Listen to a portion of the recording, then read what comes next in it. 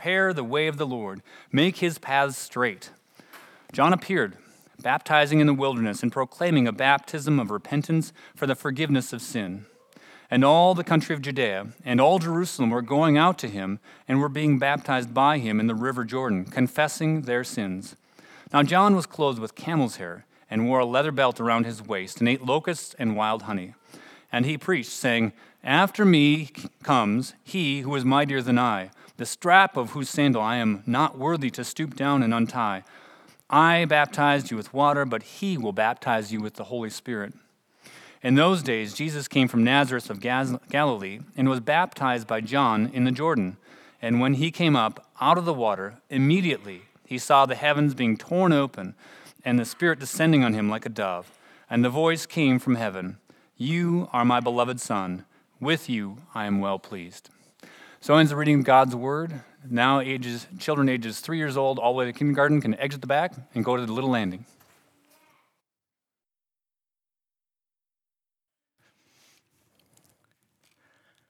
Well, good morning, everyone. Good morning. It is so good to worship God together this morning. My name is Andrew Ross. I'm one of the pastors here at The Landing, and it is my privilege to bring God's Word to you today. You'll notice in your worship folder, this was not our original plan, but God knew all along what He has planned. His plans never change, and so Lord willing, next week, Pastor Brent will be back, and we will be diving into the book of Revelation again. They are not feeling well, Pastor Brent and his family, but last I heard they are on the mend, so praise God. Please keep praying for them, for God to give continued healing and rest. Will you pray with me and ask for God's help one more time? God, we thank you that your plans never change. You are sovereign over all things, and you know all that we need.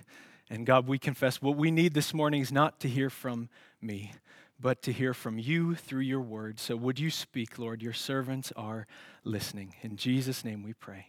Amen. Well, this morning we're going to dig into the Gospel of Mark. Currently, our youth are going through Mark on Wednesday nights, so I apologize to you youth who heard lots of this on Wednesday. But thankfully, if your parents have any questions after this message, you have dug into this passage twice, so you'll be able to answer all the questions they have. It'll be perfect.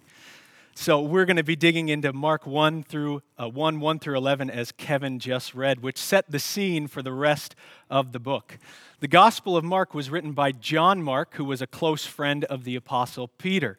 So it's believed that John Mark got most of his information directly from Peter, and just like Peter was a man of action, Mark writes in a fast-paced, action-filled way. He uses the word immediately a lot. If you read through the gospel, it's again and again, immediately, immediately, immediately. And there was no time wasted in his introduction. Right from the start, Mark gets to the point and tells us who Jesus is. Look at verse 1 again with me. It says, "The beginning of the gospel of Jesus Christ, the Son of God." If you read through Mark, you'll notice throughout the gospel, most people don't know who he is, who Jesus is. People ask, who is this person? Who is this guy who teaches with such authority? Jesus' family don't appear to know who he is at the beginning anyways. They accuse him of being mad. The scribes and Pharisees accuse him of being possessed by demons and in league with the devil. But ironically, the demons are some of the only ones who identify Jesus correctly. They say he is the Holy One of God. But before we see more about Jesus, Mark wants us to see the messenger who comes to prepare the way for Jesus. Look at verses 2 through 8 again. It says, "As it is written in Isaiah the prophet, 'Behold, I send my messenger before your face, who will prepare your way. The voice of one crying in the wilderness, prepare the way of the Lord, make his paths straight.' John appeared baptizing in the wilderness and proclaiming a baptism of repentance for the forgiveness of sins. And all the country of Judea and all Jerusalem were going out to him and were being baptized by him in the river Jordan, confessing their sins. Now John was clothed with camel's hair and wore a leather belt around his waist, and ate locusts and wild honey. And he preached, saying, 'After me comes he who is mightier than I, the strap of whose sandals I am not worthy to stoop down and untie. I have baptized you with water, but he will baptize you with the Holy Spirit. So here we're introduced to John, who is known as John the Baptist. And when John hits the scene, it's not an exaggeration to say that this is a massive shift in history. But for us to understand that, we need to look back in the Old Testament. God had told his people in the Old Testament to be on the lookout for this messenger who would come. That's what Mark is showing us when he quotes from Isaiah in verses 2 and 3. But just a quick side note, if you look at the quotation from verses 2 and 3 in the Old Testament, you'll find that it is a quote from Isaiah, but it's not just from Isaiah. It's a combination from several different places. Part of it is from Isaiah 40, part of it's from Malachi 3, part of it's from Exodus 23. But all Mark says is as it is written in the prophet Isaiah. He doesn't mention Malachi or Moses, which sometimes troubles people. What is going on here? Is this a mistake? Is Mark lying? No. Thank God, no, there are no mistakes. Don't let this disturb you or shake your confidence in God's word. In early Judaism, when you had a composite quote like this, it was common practice to cite only one of the prophetic names being quoted. And while that would not be acceptable if you were going to cite multiple sources today, we can't hold Mark to our modern conventions and standards of citation. Mark is keeping with the common practice of his day. This is no error. And I bring that up because there will constantly be things where people say, well, did you know this? Did you know in Mark that Isaiah lies? That Mark lies about Isaiah? There's always things like that where people are banging on the Bible. And as one person has said, the Bible is the anvil that wears out every hammer. There will be accusations and God's word remains true. But back to the main point, God has told his people to be on the lookout for this messenger who would come. Look at Malachi 2:17. It says, "You have wearied the Lord with your words, but you say, how have we wearied him? By saying everyone who does evil is good in the sight of the Lord, and he delights in them. Or by asking, where is the God of justice?" So God's people are accusing him of horrible injustice. They're saying, you delight in evil. You call evil good and good evil. And they mock him by saying, where is this God? Where is this God of justice? Horrible things to accuse God who is just of. And hear God's merciful response in the next verse. We can see how merciful this is because we live being able to look back at Christ. Look at Malachi 3:1. "Behold, I send my messenger, and he will prepare the way for me. And the Lord whom you seek will suddenly come to his temple, and the messenger of the covenant in whom you delight, behold, he is coming, says the Lord of hosts." God says he's coming to his people. That's big news. Feel the weight of that. God is coming. He's going to come to his temple. But before he comes, he will send a messenger who will prepare the way. And we're told more about this messenger at the end of Malachi chapter 4, verses 5 and 6.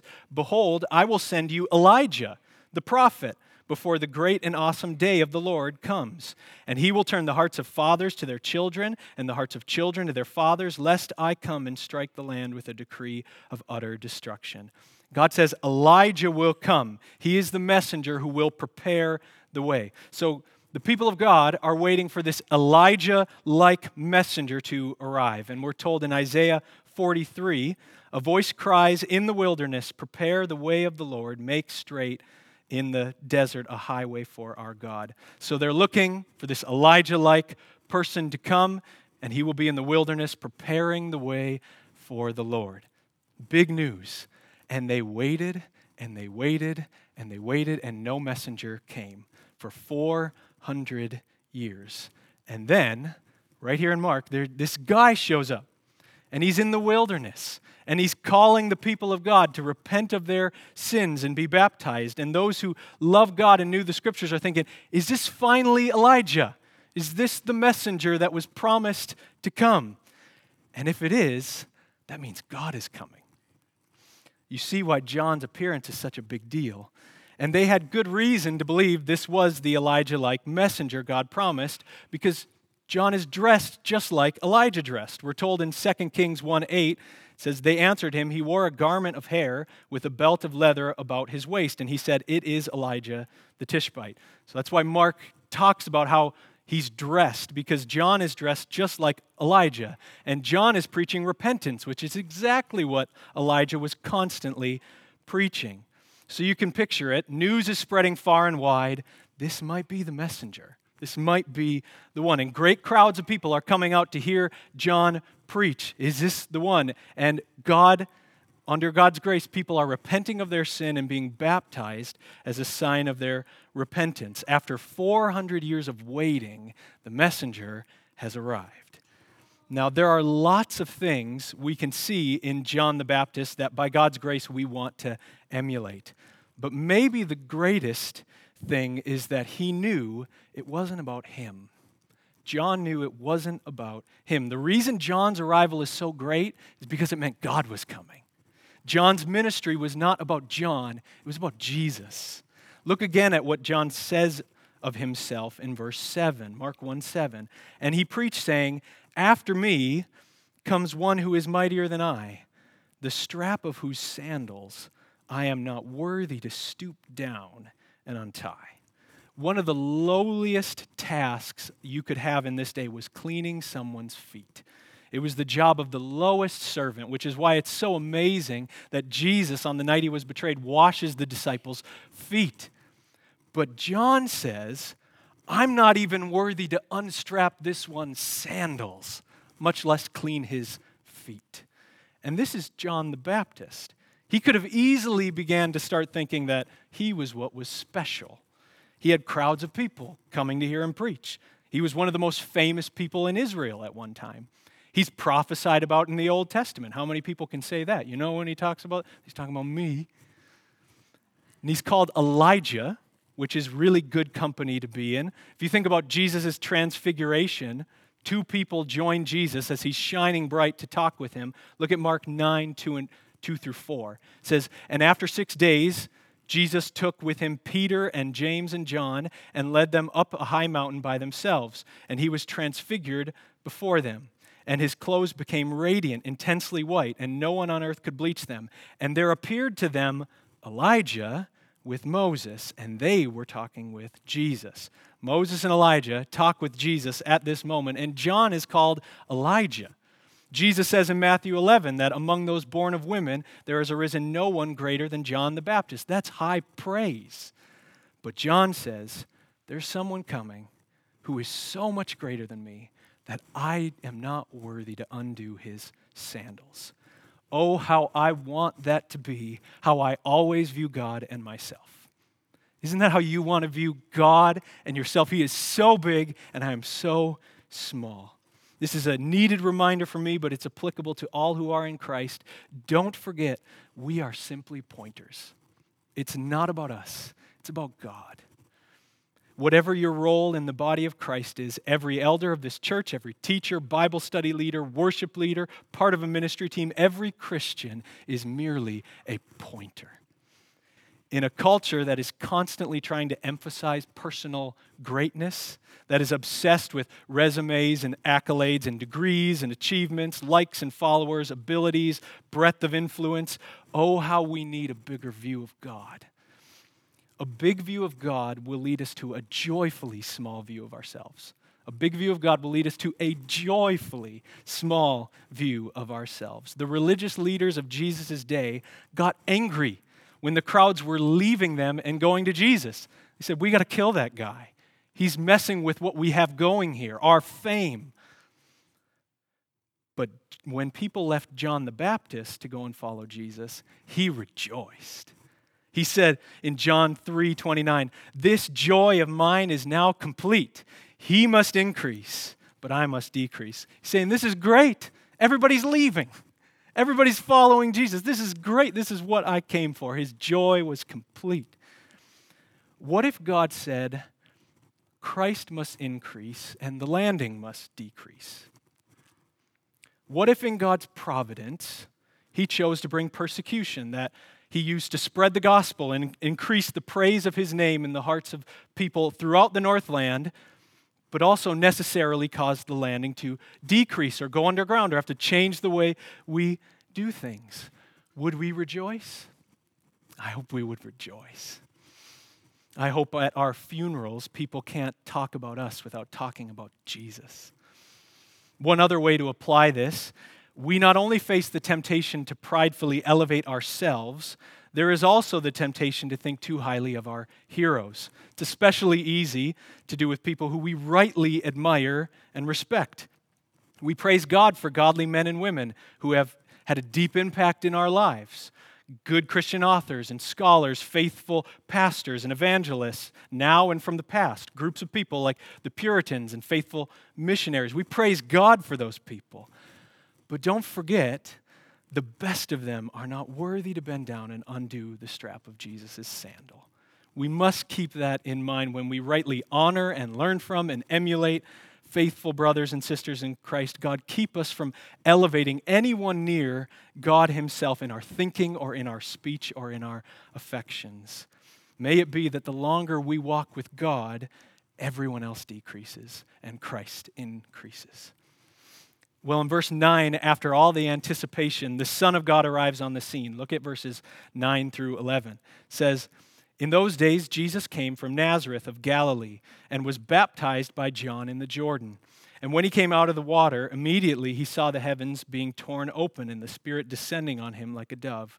And a voice came from heaven, 'You are my beloved Son. With you I am well pleased.'"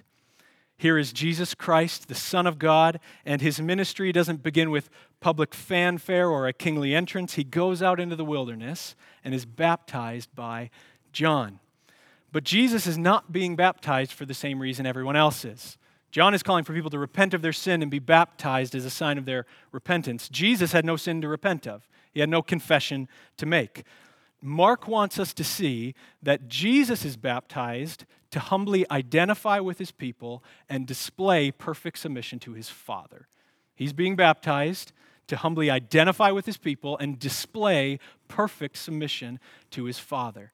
Throughout the Old Testament, God calls Israel his son. I'll give you one example from Exodus. In the book of Exodus, the Hebrews are in slavery in Egypt, and God is going to free them and bring them into the wilderness and make a covenant with them. And God tells Moses to go to Pharaoh and tell him to let my people go. But in Exodus 4, God doesn't just call them his people, he calls them his firstborn son. Look at Exodus 4. "Then you shall say to Pharaoh, 'Thus says the Lord, Israel is my firstborn son. And I say to you, let my son go, that he may serve me.'" And God delivered Israel from slavery, and they went through the Red Sea into the wilderness, and God did make a covenant with them, and they said they would be faithful. In Exodus 24:3, it says, "Moses came and told the people all the words of the Lord and all the rules, and all the people answered with one voice and said, 'All the words that the Lord has spoken, we will do.'" Promising start.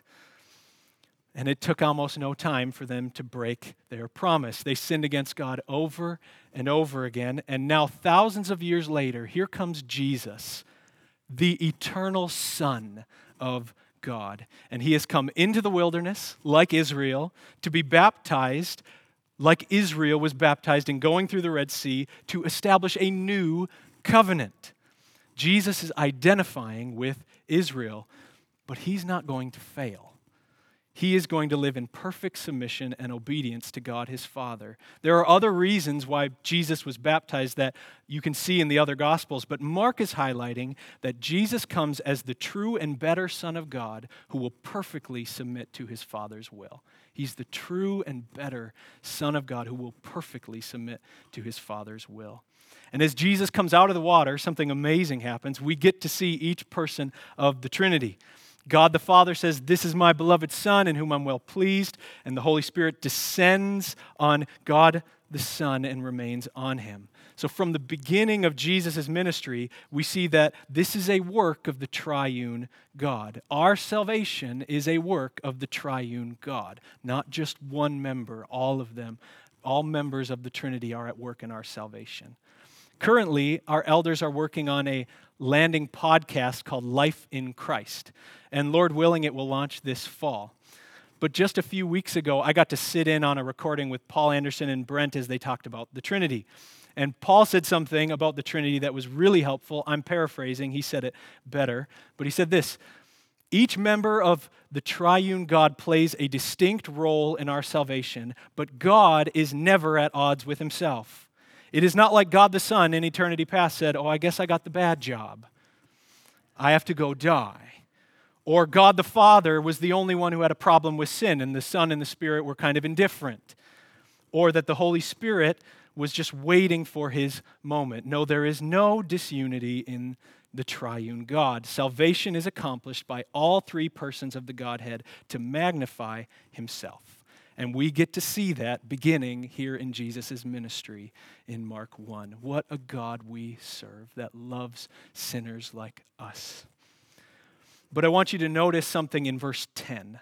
I want you to see the word torn.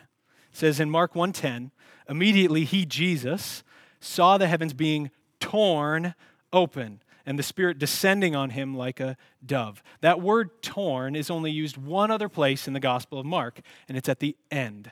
In Mark 15, when Jesus is crucified, it says, And at the 9th hour, Jesus cried with a loud voice, Eloi, Eloi, lema sabachthani, which means, my God, why have you forsaken me? Then in verse 37, and Jesus uttered a loud cry and breathed his last. And the curtain of the temple was torn, same word, in two from top to bottom.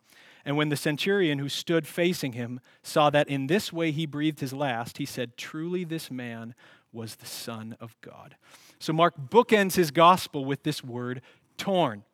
And you notice some similarities, both at the beginning and at the end. Jesus is proclaimed the Son of God. In chapter 1, God the Father says, this is my beloved Son, in whom I'm well pleased. In chapter 15, the centurion says, truly this man was the Son of God. In chapter 1, the heavens are torn open. In chapter 15, the curtain of the temple is torn from top to bottom. This was the curtain that separated the Holy of Holies, where God's presence dwelled, from the rest of the temple. It symbolized separating holy God from sinful people.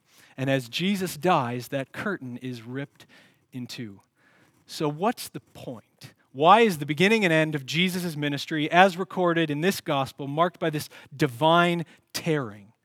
Well, one reason is to show Jesus' fulfillment of several passages of the Old Testament. There are several passages in the Old Testament where the Hebrew word translated into Greek, that torn, is used again and again, pointing to Christ. Give you couple examples. Isaiah 64:1, oh, that you would rend the heavens, tear them, and come down, that the mountains might quake at your presence. God did tear the heavens, and God the Father sent his Son, and the Spirit did come down. Or Isaiah 48:21, they did not thirst when he led them through the deserts. He made water flow for them from the rock. He tore the rock, and water gushed out. Jesus is the fulfillment of the rock that was split so that we will not thirst. Jesus says, John 7:37, let anyone who is thirsty come to me and drink, and he will satisfy. There are several other examples we could give of how Jesus fulfills these tearings in the Old Testament. So that's one reason why Mark bookends this gospel this way. And second is to highlight and display the good news. To highlight and display the good news. You remember verse 1, Mark 1:1, the beginning of the gospel, the good news of Jesus Christ, the Son of God. What is that good news? What is this good news of Jesus Christ, the Son of God? Well, from Mark, you could say it this way. The good news is that there's been a tearing open. The heavens have been torn open. God the Son has come down to live as a man and identify with us. He perfectly submitted to his Father in the power of the Spirit, and the Father was well pleased with his Son. But then the Son of God died on a cross, and while he was on the cross for the first time ever, the Father did not look on his Son and tell him he was well pleased. Instead, he poured out his wrath on his perfect Son for our sins.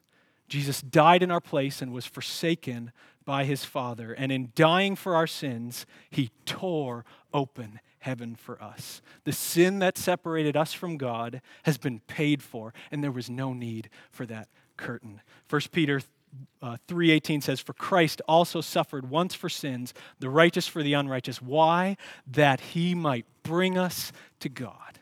And he has brought us to God. And now for all who are in Christ, we have been so united to Christ that God the Father can say to you, you are my beloved Son. You are my beloved daughter in whom I'm well pleased. What good news. We are beloved children of God. Now, I'm not saying that we are sons of God the way Jesus is the Son of God. Jesus was not made a son. He is the eternal Son. We are adopted children of God. Jesus is by nature the eternal Son of God. We were by nature children of wrath. But for all who are trusting in Christ, you have been so united to him that the Bible says his death was yours, and his resurrection is yours, and his righteousness is yours, all given as a gift. Here's a helpful quote from a faithful pastor, Sinclair Ferguson, that is saturated with Scripture on our union with Christ. It says, if we are united to Christ, then we are united to him at all points of his activity on our behalf. We were baptized into his death. We are resurrected with Christ. We have been raised with him. We sit with him in the heavenly places so that our life is hidden with Christ in God. And we will share in his promised return when Christ, who is our life, appears. We also will appear with him in glory. So if you're not trusting in Christ, if you've not received him as all that he is, if you don't know the joy of your sins being forgiven and knowing you are a son or daughter of God, trust in him today. The good news Mark writes about is offered to you. It's offered to you. Trust in Jesus for the forgiveness of your sins and receive his righteousness. God has torn open the heavens so that we could be with him and know fullness of joy forevermore. And oh, brother or sister in Christ, this is good news for you. Your union with Christ is your identity. It's who you are. How do you think about yourself, Christian? In a day and age that is so identity confused, who are you? Galatians 2:20 says, I've been crucified with Christ. It is no longer I who live, but Christ who lives in me. And the life I now live in the flesh, I live by faith in the Son of God who loved me and gave himself for me. Christian, that's your story. That is who you are, who God has made you. There are details about how God drew you to himself specifically, but if you whittle it all down, you've been crucified with Christ. It's no longer you who live, but Christ who lives in you. And the life you now live in the flesh, you live by faith in the Son of God who loved you and gave himself for you. That's who you are. 2 Corinthians 5:17 and 18. Therefore, if anyone is in Christ, he is a new creation. The old has passed away. Behold, the new has come. All this is from God, who through Christ reconciled us to himself and gave us the ministry of reconciliation. Your identity is not your personality. You don't find out who you are by doing the Enneagram or the Myers-Briggs or any other personality test. By God's grace, my personality needs to change. It is not fully aligned with Christ, and it must change. Thankfully, it's not who I am. Who I am is in Christ, sealed by the Holy Spirit forever, and it will not change. So who are you, Christian? You are a beloved, adopted son or daughter of the King. You are in Christ, and Christ is in you. It's this truth of our union with Christ that inspired Charity Bancroft to write these words to a now famous hymn, Before the Throne of God Above. It says, one with himself I cannot die. My soul is purchased by his blood. My life is hid with Christ on high, with Christ my Savior and my God, with Christ my Savior and my God. Struggling Christian, your union with Christ is the reason why you have confidence that your standing and acceptance before God will not change. Your worst failings have not changed your standing and your acceptance before God. Your failures this week have not changed that. Jerry Bridges, in his book, Transforming Grace, says it this way: to live by grace is to live solely by the merit of Jesus Christ. To live by grace is to base my entire relationship with God, including my acceptance and standing with him, on my union with Christ. The basis for your relationship with Christ is Christ, not your performance, not the good things you've done or not done, not the sins you have committed. I need no other argument. I need no other plea. It is enough that Jesus died and that he died for me. May God give us the grace to live in Christ in such a way that he would increase and we would decrease. Let's pray. God, we thank you for your word. We thank you that you sent your Son to die on the cross for sinners like us. We thank you for sending your Holy Spirit. We thank you for all that you have done. God, would you cause us to decrease and cause Christ to increase in our thinking, in our speech, in our affections? Would you cause us to decrease and Christ to increase for your glory and our joy? In Jesus' name we pray. Amen.